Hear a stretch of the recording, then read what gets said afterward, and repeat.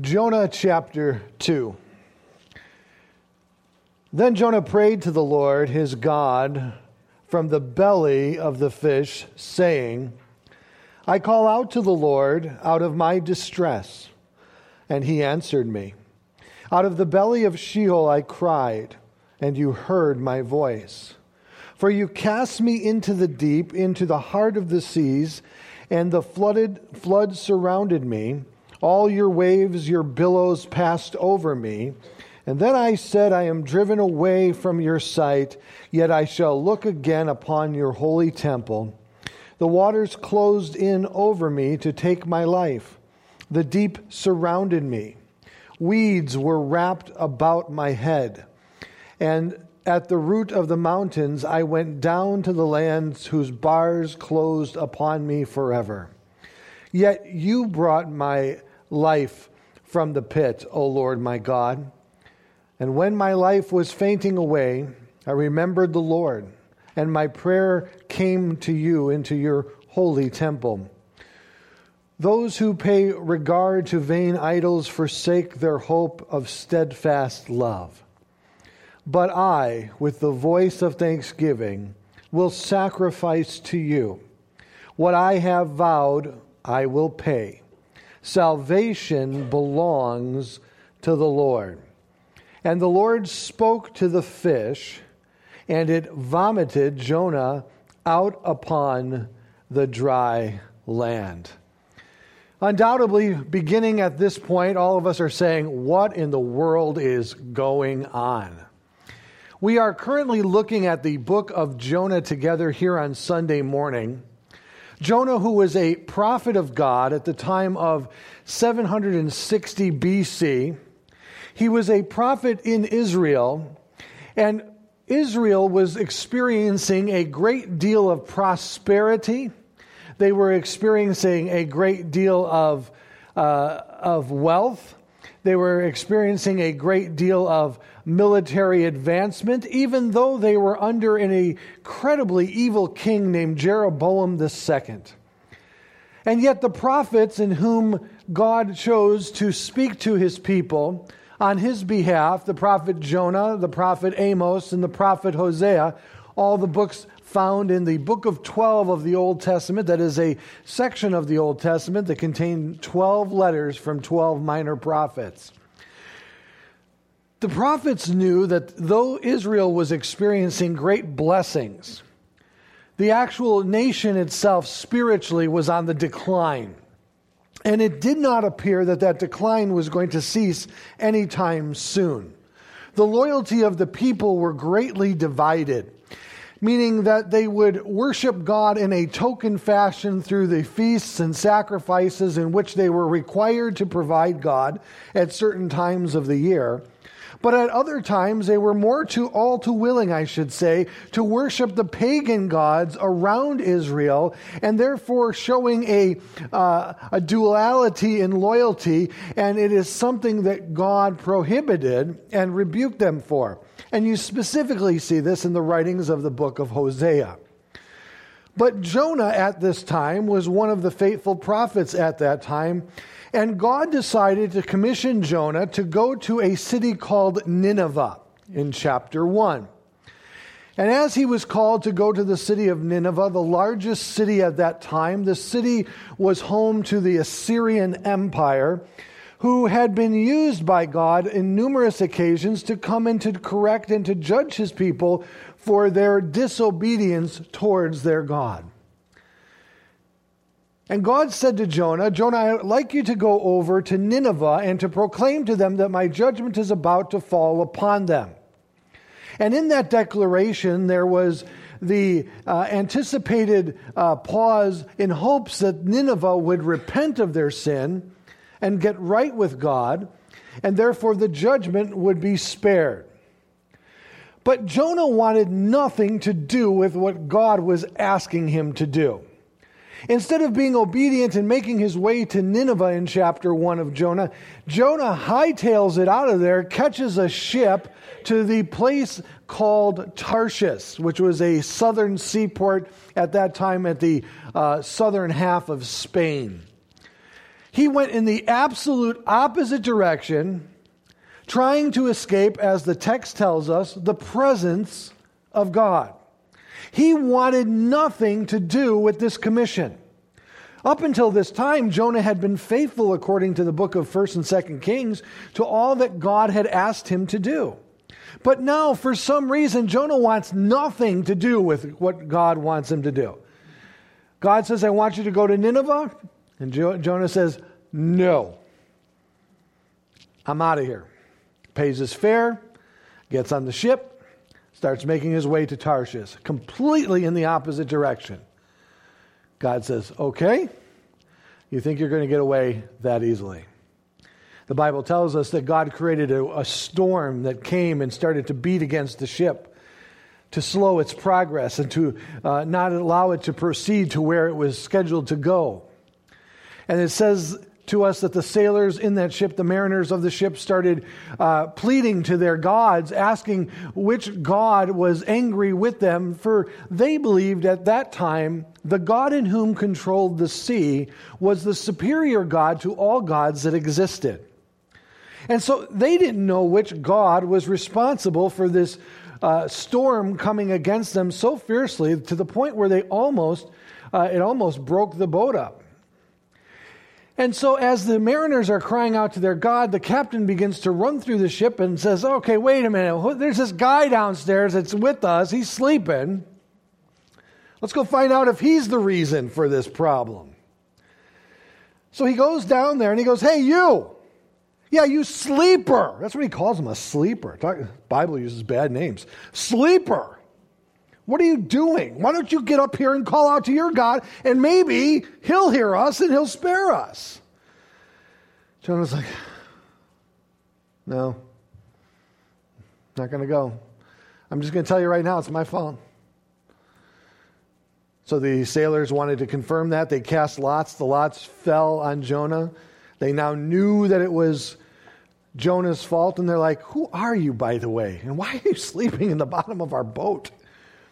Well, my name's Jonah. I'm a prophet of the Most High God, and He's the God over all creation. He's the God Most High, and I am running from Him.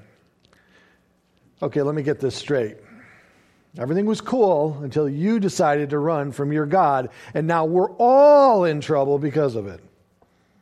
Yep, that's pretty much it. All right, well, what can we do to save ourselves? And Jonah says, just throw me overboard. Just get rid of me. I'd rather die. I'm not going to Nineveh. Now, at this point, we don't know why he's not willing to go to Nineveh. Nineveh was the largest city. It was a 3-day walk from one side of the city to the other. The wall around Nineveh was 60 miles in circumference. The largest city at the time. They were known for evil. The prophet Nahum in the Old Testament tells us how evil and wicked these people were. To be cruel to their prisoners of war, they would remove the lips of their prisoners so they could not eat or drink. And then they would parade their prisoners through the streets of the city. But it doesn't appear that the size of the city or the evil of the city is what caused Jonah to fear to go to them.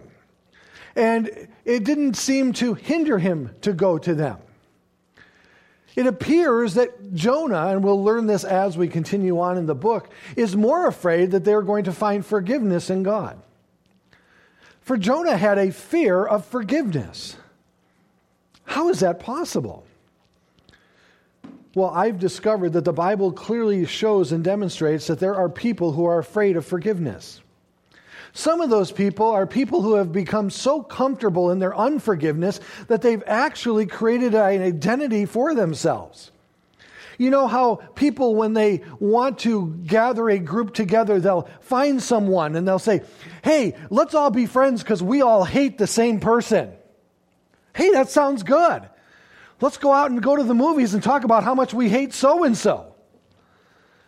Pretty lousy identity, right? But many find their identity and find a cohesiveness and a consensus among those in whom they've chosen to hate or to unforgive. There are others who simply just don't want to go through the reconciliation process. I don't want to have to deal with trying to mend this relationship, so I'm going to harbor my unforgiveness and I'm going to let it remain because I feel justified in it. I don't really want to work through the process of it, of forgiving them, so I'm just not going to do it. And lastly, we find, as in Jonah's case, he knew that the forgiveness of the Ninevites was going to cause God to truly examine and to judge the sin of his own people. If the Ninevites were willing to repent of their evil and Israel wasn't willing to repent of their evil, it's even going to make them look all the worse. So he had a fear of forgiveness. And this morning, we pick it up live from the belly of the great fish. We again join Jonah as he sits there and waits for his fate to be sealed. In verse 17 of chapter 1, as the sailors finally capitulated and threw Jonah overboard, the Lord appointed a great fish to swallow up Jonah. And Jonah was in the belly of the fish 3 days and 3 nights. Now, I think before we go any further, some may say, all right, now let's talk about this for a moment. Do you honestly believe that God appointed, and the word prepared is even better in the English, a large fish to swallow Jonah while Jonah was sinking to the bottom of the sea, to preserve him and to once again use it as an instrument of salvation for him, and held him in his stomach for 3 days and 3 nights? Do you honestly believe that happened? Yes, I do. In fact, the reason I believe it is because of the authority of the person who confirmed it as a historical fact. And that person was none other than the person Jesus Christ.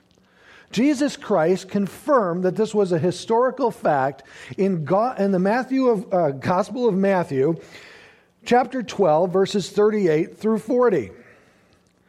When challenged by the scribes and the Pharisees, Jesus answered him, saying, "Teacher, we wish to see a sign from you." So the scribes and the Pharisees are coming to Jesus asking for a sign.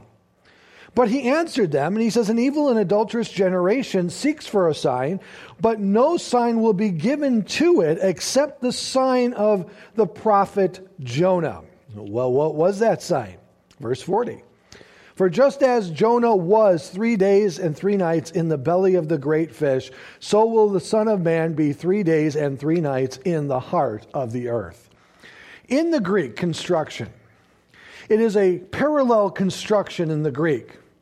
Just as Jesus Christ would literally be 3 days and 3 nights in his burial, but between his crucifixion and resurrection, a legitimate event that took place, he is paralleling it with another historical, literal event. Not an allegory, not some symbolism, but an actual event that took place. This is a very common Greek literary construction. One historical fact paralleled with another historical fact. Just as Jonah was 3 days and 3 nights, so shall I be 3 days and 3 nights in the belly of the earth. So therefore, I do believe that this is a historical fact based on the authority of Jesus. But it's also based on the fact that I believe that God can do anything that God wanted to do. How hard is it for God to get a fish to go swallow Jonah? Think about it for a moment. What's too difficult for your God to do? God could have prepared a nuclear submarine at that time to come and pick up Jonah. He could have created the Starship Enterprise, right? To come and to pick up Jonah. What is too difficult for God to do? I say it this way, that if you can believe the first verse of the Bible, for God created the heavens and the earth, you can believe any verse in the Bible if you believe that verse. So yes, I believe this was a historical fact confirmed by our Lord and Savior, Jesus Christ. And in verse 17, it says that he's 3 days and 3 nights in the belly of the fish. Then when we come to chapter 2, it starts with the word then. The word then gives me the understanding that he was there 3 days, 3 nights in the belly of the fish. Then he decided to cry out to God. I'm telling you, this was one of the longest timeouts I've ever seen in the Bible. Sitting in this great fish, and we don't know if it was a whale. We don't know what type of fish it was, so let's not speculate. It could have been a megalodon. The meg is coming back. We don't know what it was. We don't know what God used as an instrument of his salvation in the life of Jonah. But if it was a whale per se, being a mammal, it would have been 98 degrees Fahrenheit inside the stomach of that whale. The humidity would have been a killer to his hair. I mean, just overwhelming. Sitting there 3 days and 3 nights in the gastral juices of the stomach. Can you imagine that? As the whale moved through the ocean, being slapped in the face with fish as he's in there. And yet, I'm not going to Nineveh. I'm not doing it. My wife's a preschool teacher, and I always look forward to her coming home at the end of the day. She always has some of the best stories about the kids of her class. Fun, silly stories about the kids. And every year she always gets that one kid that the 12-hour timeout is just not long enough for. They'll just sit there stubbornly, refusing to do what is right. Now, let's understand that this isn't someone opposed to God. This isn't someone who is an agnostic or an atheist. This is God's prophet saying, no, I'm not going to Nineveh. Sometimes we can be the most stubborn, ornery people when it comes to God. And yet God loves us, patient with us, working in us, because he loves us too much to leave us the way he found us. He wants to change our attitudes of our heart. He wants us to come to a place where we are willing to surrender all and submit all unto him. And the beginning of that process is what we see here in chapter 2. The beginning of this process is called brokenness before God. This is what God needed to do in the life of Jonah to bring Jonah to a place of brokenness before him. Now, what do I mean when I talk about brokenness before God?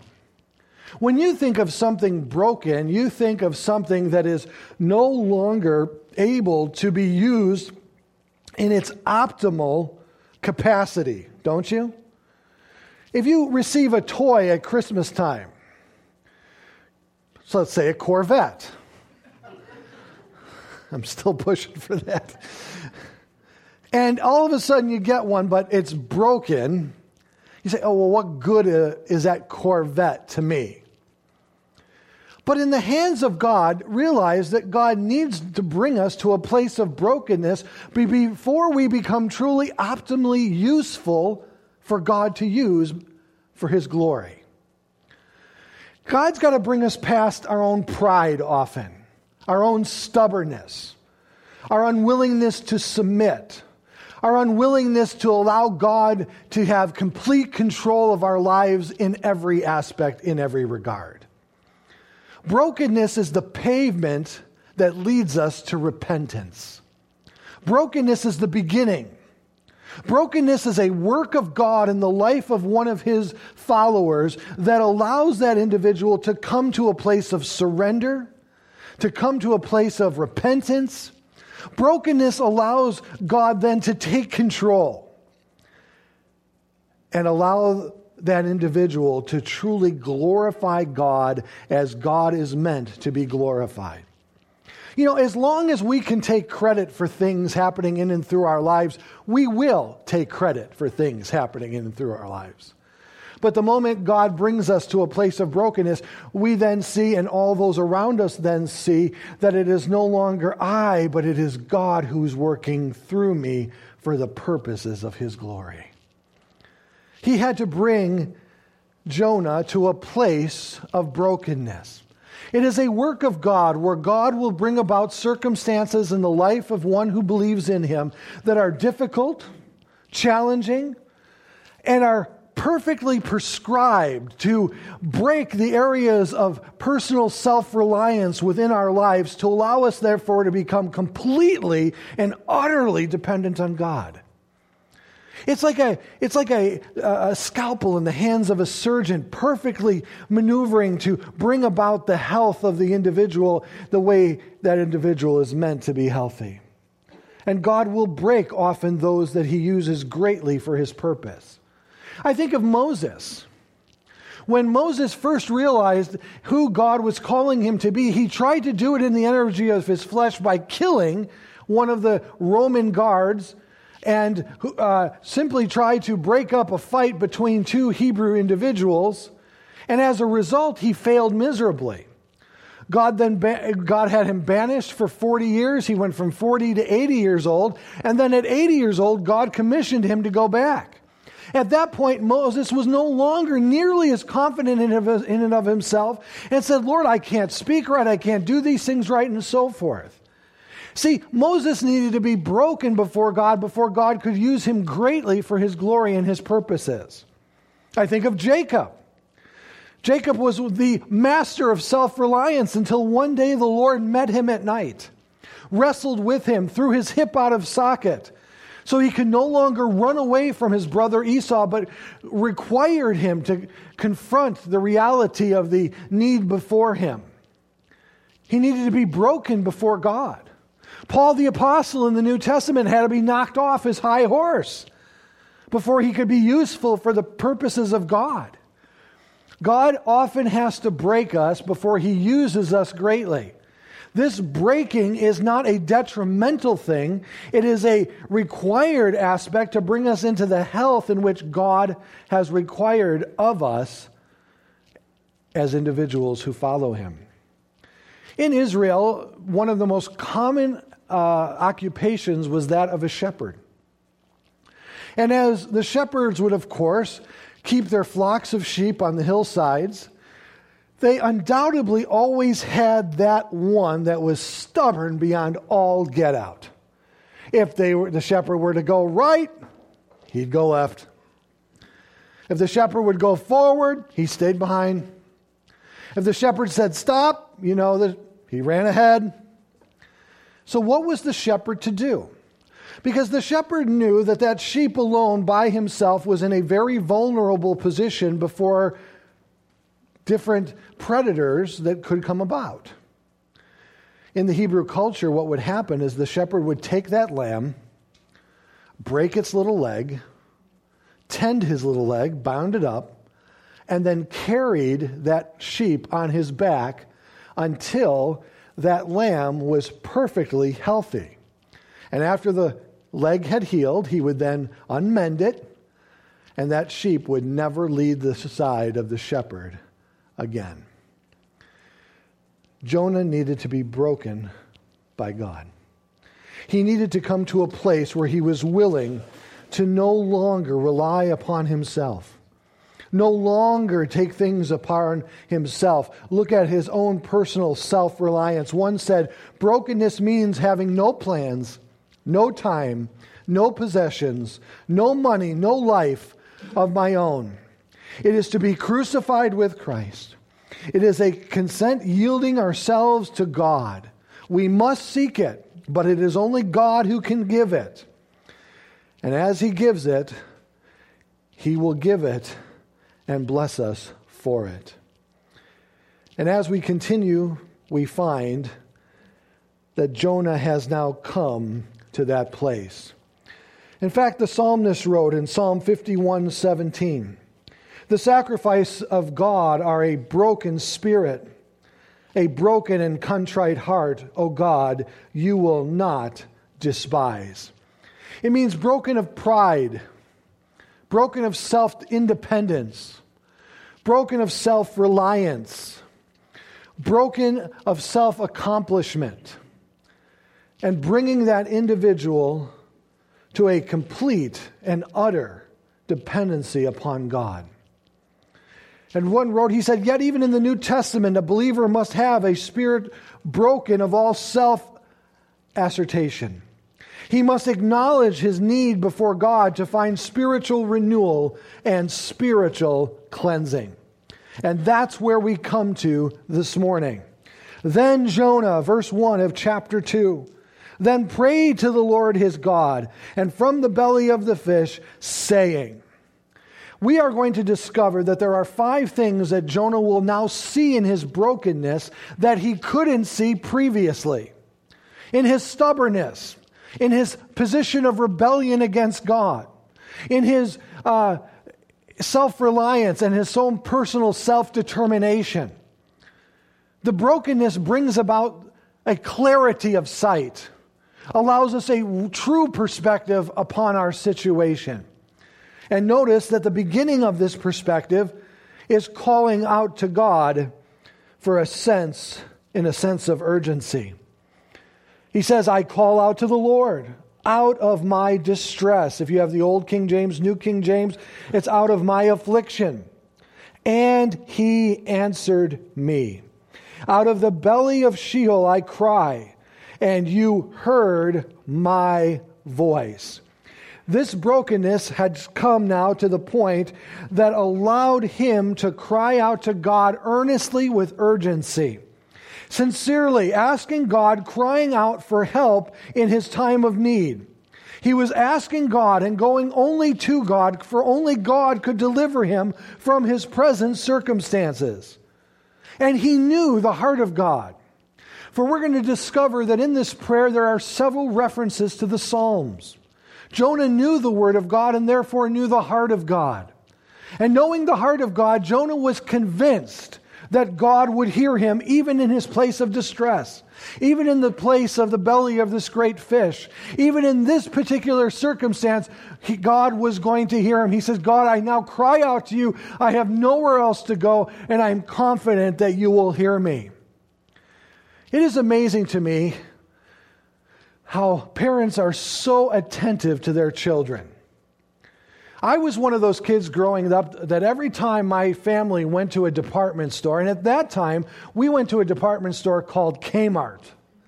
Do you guys remember Kmart? Before the Walmarts, before the Venture, before the Zayres, there was this land called Kmart. And I was notorious for getting lost in Kmart. To the point that my father always had to say that if you get lost, here's where I want you to go. Well, when you're a little kid and you're lost, you forget all rationale. You just start screaming. And I used to start screaming like a little girl, you know. And it was so amazing. It didn't matter. I would just say, Dad, I'm lost. And guess where? He would come out of nowhere, come out between the racks of clothes. There was my dad, you know. All of a sudden, he'd swoop down from the ceiling. There was my dad, you know. He'd come running, and that was a sight, just watching my dad run. He'd come running down the aisle, and he'd just grab me. And as a kid, I always had this confidence that when I cried out for Mom and Dad, they would be there in my time of need. And Jonah had that confidence in God the Father, that God would be there in his time of need. And even though I'm in this place, I am going to cry out to God. Number one, brokenness will lead us to cry out to God in sincerity and urgency for help in our time of need. Number two, we're going to see what God is doing. Look with me in verses 3 and 4. For you cast me into the deep, into the heart of the seas, and the floods surrounded me, and all your waves billowed past over me. And then I said, I am driven away from your sight. Yet shall I again look upon your holy temple. Well, if you read chapter 1, it wasn't God who threw him into the sea. It was the sailors, right? But now Jonah sees things clearly. God, this was the beginning of your correction in my life. You have brought me to this place. You have brought me to these circumstances, Lord. This isn't a coincidence. It isn't an accident. God, you have brought me here to try to get my attention. This is the process in which you have prescribed to break me of myself. God, I see that it was you who brought me to this place. I see, Lord, now, and I understand that your hands are in control of all of these things. Going back to my dad, I knew that he was the enforcer in our home. My mom would just have to say, wait till your dad gets home to bring about the fear of the father in our home. And my dad, he was governed by a principle of spankings. But, even though I got spanked abundantly, and I think there were some times my dad just spanked me just in case there were things they missed, but I always knew that he wasn't hurting me. He was simply correcting me. I could always tell. I knew that from my dad. Even though in that most difficult point of being spanked, that he loved me. And he was doing it for my betterment and not for my harm. Jonah is saying, God, you've brought me here into the belly of this great fish for the purpose of breaking me, and I don't understand all of it. But what I do understand is that you are chastening me as a parent chastens a child. See, God chastens those in whom he loves because he loves you too much to leave you the way he found you. We find that in the book of Hebrews, and if you would turn there with me to the book of Hebrews, chapter 12, I'd like to show you, starting in verse 5, that there are many different ways we can respond to the chastening of God as individuals. We'll read it together, and then we'll look at these different points together quickly. Notice with me that in this, the writer of Hebrew tells us very clearly that it is God who chastens those in whom he loves. If we begin in verse 5 of chapter 12, we read, have you forgotten the exhortation that is addressed to you as sons or daughters? My sons or daughters, do not regard lightly the discipline of the Lord, nor be weary when reproved by him.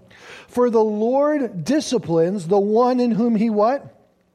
Loves. Our children certainly need, as parents, affirmation when they do something well and good. But our children also need from us as parents discipline. If we choose not to discipline our children as parents, we are doing them a disservice. For if God feels that discipline is necessary for his kids, then discipline is necessary for our kids. And I thank now my dad for the discipline in which he rendered towards me. I have a wonderful relationship with my father, who, by the way, this year will be turning 90 years old. And I want to let you guys know that he is now almost to the end of his 8th time reading through the entire Bible. Please pray for him.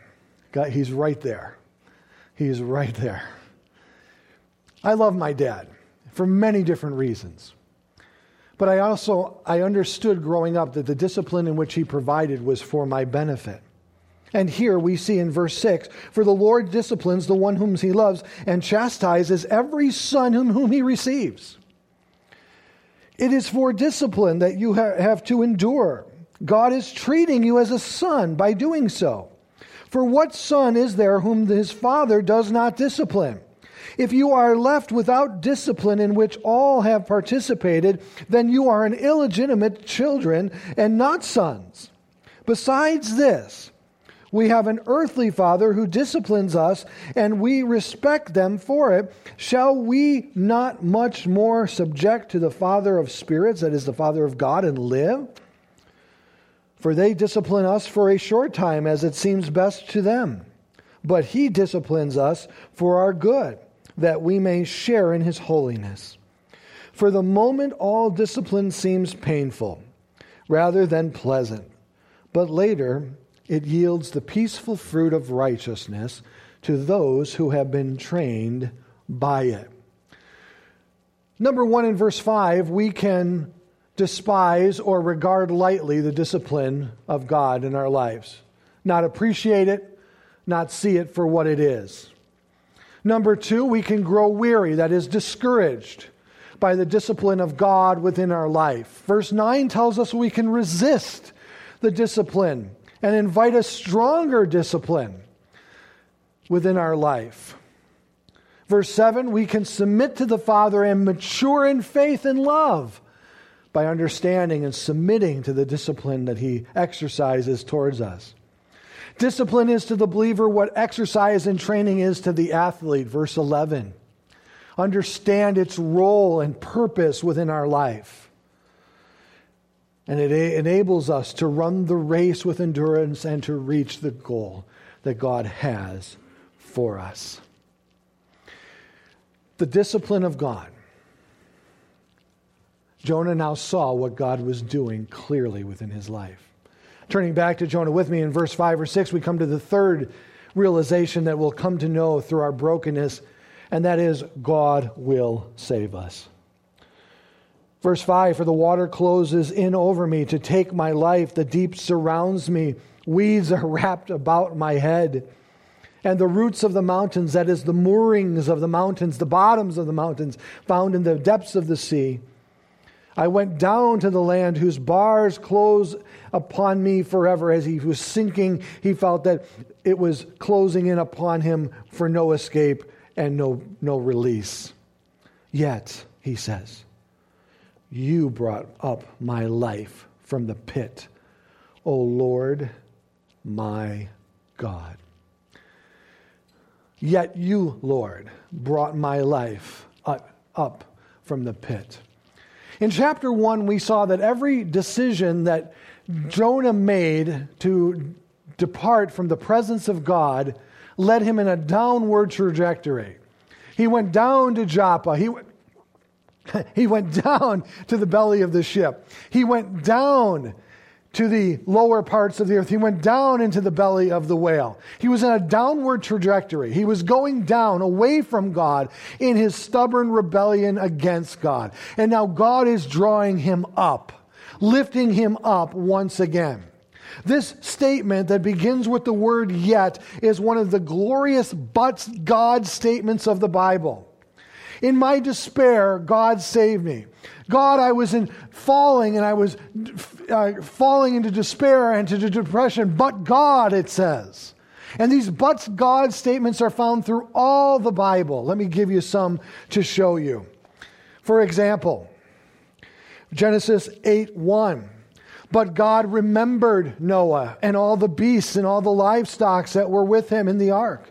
And God made a wind blow over the earth, and the waters subsided.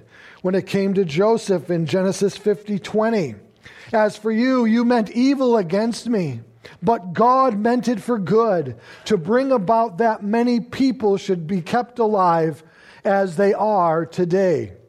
The psalmist David wrote when he said, but God will ransom my soul from the power of Sheol. Sheol was the place of the undercavern. This is where the Jewish people expected to remain in separation from God until a Redeemer was provided for them. For he will receive me, Selah, or Amen. But even Paul writes in Romans when he says, but God shows his love for us, that yet while we were sinners, Christ died for us. And my personal favorite is found in Ephesians chapters 2, 4 through 7. But God, being rich in mercy, because of the great love in which he has loved us, even when we were dead in our trespasses, made us alive together with Christ. By grace you have been saved, and raised us up with him and seated us with him in the heavenly places in Christ Jesus, so that in the coming ages he might show his immeasurable riches of his glory and kindness towards us in Christ Jesus. I was sinking. I was falling. I was in a place of no return, but God saved me. But God. When you find yourself in a place of no hope, I want you just to think of those two words, but God. And what are you surrounded by at that particular moment that has led you to a place of no hope that but God cannot solve? But God. There's nothing too great for him. I'm sorry, you have a serious illness, but God. You don't have the money to pay your bills, but God. You're afraid of the upcoming election, but God. But God. That was the heart of Jonah. Yet God stepped in. He was convinced that God would save him. When Peter got out of the boat, summoned by the Lord, as Peter saw the Lord walking on the water, the storm was raging. The Lord called out to Peter and said, "Peter, come to me." So Peter got out of the boat and he was walking above the waves, it said, until he got his eyes off of the Lord onto the waves and he began to sink. But then the Bible says that Peter reached up only to discover that the Lord was reaching down for him. But God saved me. You asked me to come, but God, I took my eyes off of you, but God. And he saved him. Greatest act of grace that there is. But God. Number 4. In verse 7, we'll find that we'll truly remember the Lord. Look with me.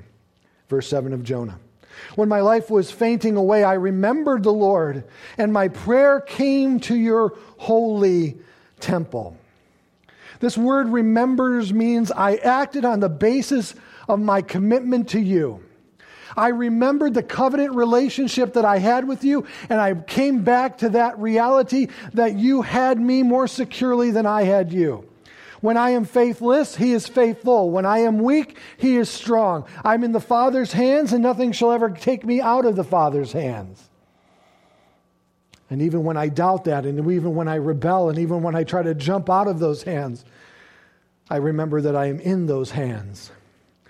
I remember now the reality that I'm in a relationship with God, and he'll never leave me, he'll never forsake me, he'll never abandon me. And then he talks about the holy temple. When the temple was constructed by Solomon, a swearing ceremony was given in 1 Kings 8:38 through 40. And the psalmist tells us of the holy temple that is in heaven at the Lord's throne. In Psalm 11:4, the Lord is in his holy temple. The Lord's throne is in heaven. His eyes see, his eyelids test the children of man. When Solomon created the temple here on the earth, he then said to those who were around him, whatever prayer, whatever plea is made by any man or by all your people, Israel, each knowing the affliction of his own heart and stretching out his hands towards this house, then hear in heaven your dwelling place and forgive the act and render to each of those whose heart you know according to all of his ways. For you only know the hearts of all the children of mankind, Solomon says concerning a God, that they may fear you all the days that they live in the land in which you gave to their fathers. He therefore remembered the Lord. And brokenness will lead us to that memory of knowing that I'm in relationship with God. And lastly, we come to verses 8 and 9. Where we once again walk with the Lord instead of running from him as Jonah was. And those who pay regard to vain idols forsake the hope of steadfast love. Idolatry is a sin that we don't truly consider in the United States as serious any longer. Mainly because we don't realize what it is. One person said it this way so eloquently, so simply, but completely profound. An idol in your life is anything that you love more than God. Simply said. An idol in your life is anything that you love more than God. The number one idol in people's lives today is they themselves. And to abandon idolatry is to turn from thyself and then put your eyes, hope, and dependency totally upon God. But that sounds really radical, Pastor. It is. But how radical was it what Jesus Christ did for you on the cross? Does he have not the right now to ask for all of your heart, all of your soul, all of your mind? And he asks us to love him through those things. He is saying here that when I was in God's way, he's saying. I was the idol. I was the one who thought I knew better. I was the one that wanted to run from Nineveh. I was the one who charted this course and put all these people in harm's way. And now I find myself here suffocating in the belly of this great fish. I severed myself from the steadfast love and mercy of God. It's my fault. Lord, I'm getting out of your way. I'm taking this idol out of my life. And then he says, but I, with the voice of thanksgiving, will sacrifice to you. And what I have vowed, I will pay. And here's the heart of the entire book of Jonah. Salvation belongs to the Lord. Warren Wiersbe wrote, Jonah couldn't save himself, and nobody on earth could save him, but the Lord could do it. For salvation is of the Lord. This is a quotation from the Psalms, and it is a central declaration in the book. It is also the central theme of the Bible. How wise of Jonah to memorize the Word of God, because being able to quote the Scriptures, especially the book of Psalms, gave him light in the darkness in which he found himself, and hope in a seemingly hopeless situation. Brokenness leads to repentance. Brokenness is a work of God in the individual's life, where God brings about circumstances specifically prescribed to deal with those areas that are not in compliance with that of God or His Word. These are not to harm you, they are to help you. They are not to discourage you, they are to discipline you, to bring you into that place of repentance, dealing with those areas of your life that God therefore may work in and through you to do all that He desires to do. Brokenness is a part of our Christian faith. It's not something that should be avoided. It is something that needs to be embraced. And some of you today might find yourself in a place of discipline. And maybe up until now you didn't recognize it as that. You just thought everything was going the wrong way or sideways within your life as a Christian. But maybe God's trying to get your attention today. Maybe God's saying, hey, you're going off a little bit, and I love you too much to leave you to continue in that direction. I'm trying to bring you back straight on course. Now, does that mean straight on course is going to be smooth, happy sailing? No. But at least you won't be resisting the hand of God within your life. To know that God is working in a person's life is often a result of spending time with God each and every day in prayer and in His Word. Having a sensitivity to God to know that He is working in your life. But if He is working in your life, that shows you one of two things. Number one, you are His. You have been adopted by Him. And number two, He loves you, because He chastens those in whom He loves. Now, I wish I could tell you that Jonah got it right from this point going forward. But sometimes we see that repentance is a process within a person's life. And we're going to see that in chapters 3 and 4 as we continue on in our study together. This week, I would encourage you to take a look at Luke 15, starting in verse 12. It's the story of the prodigal son.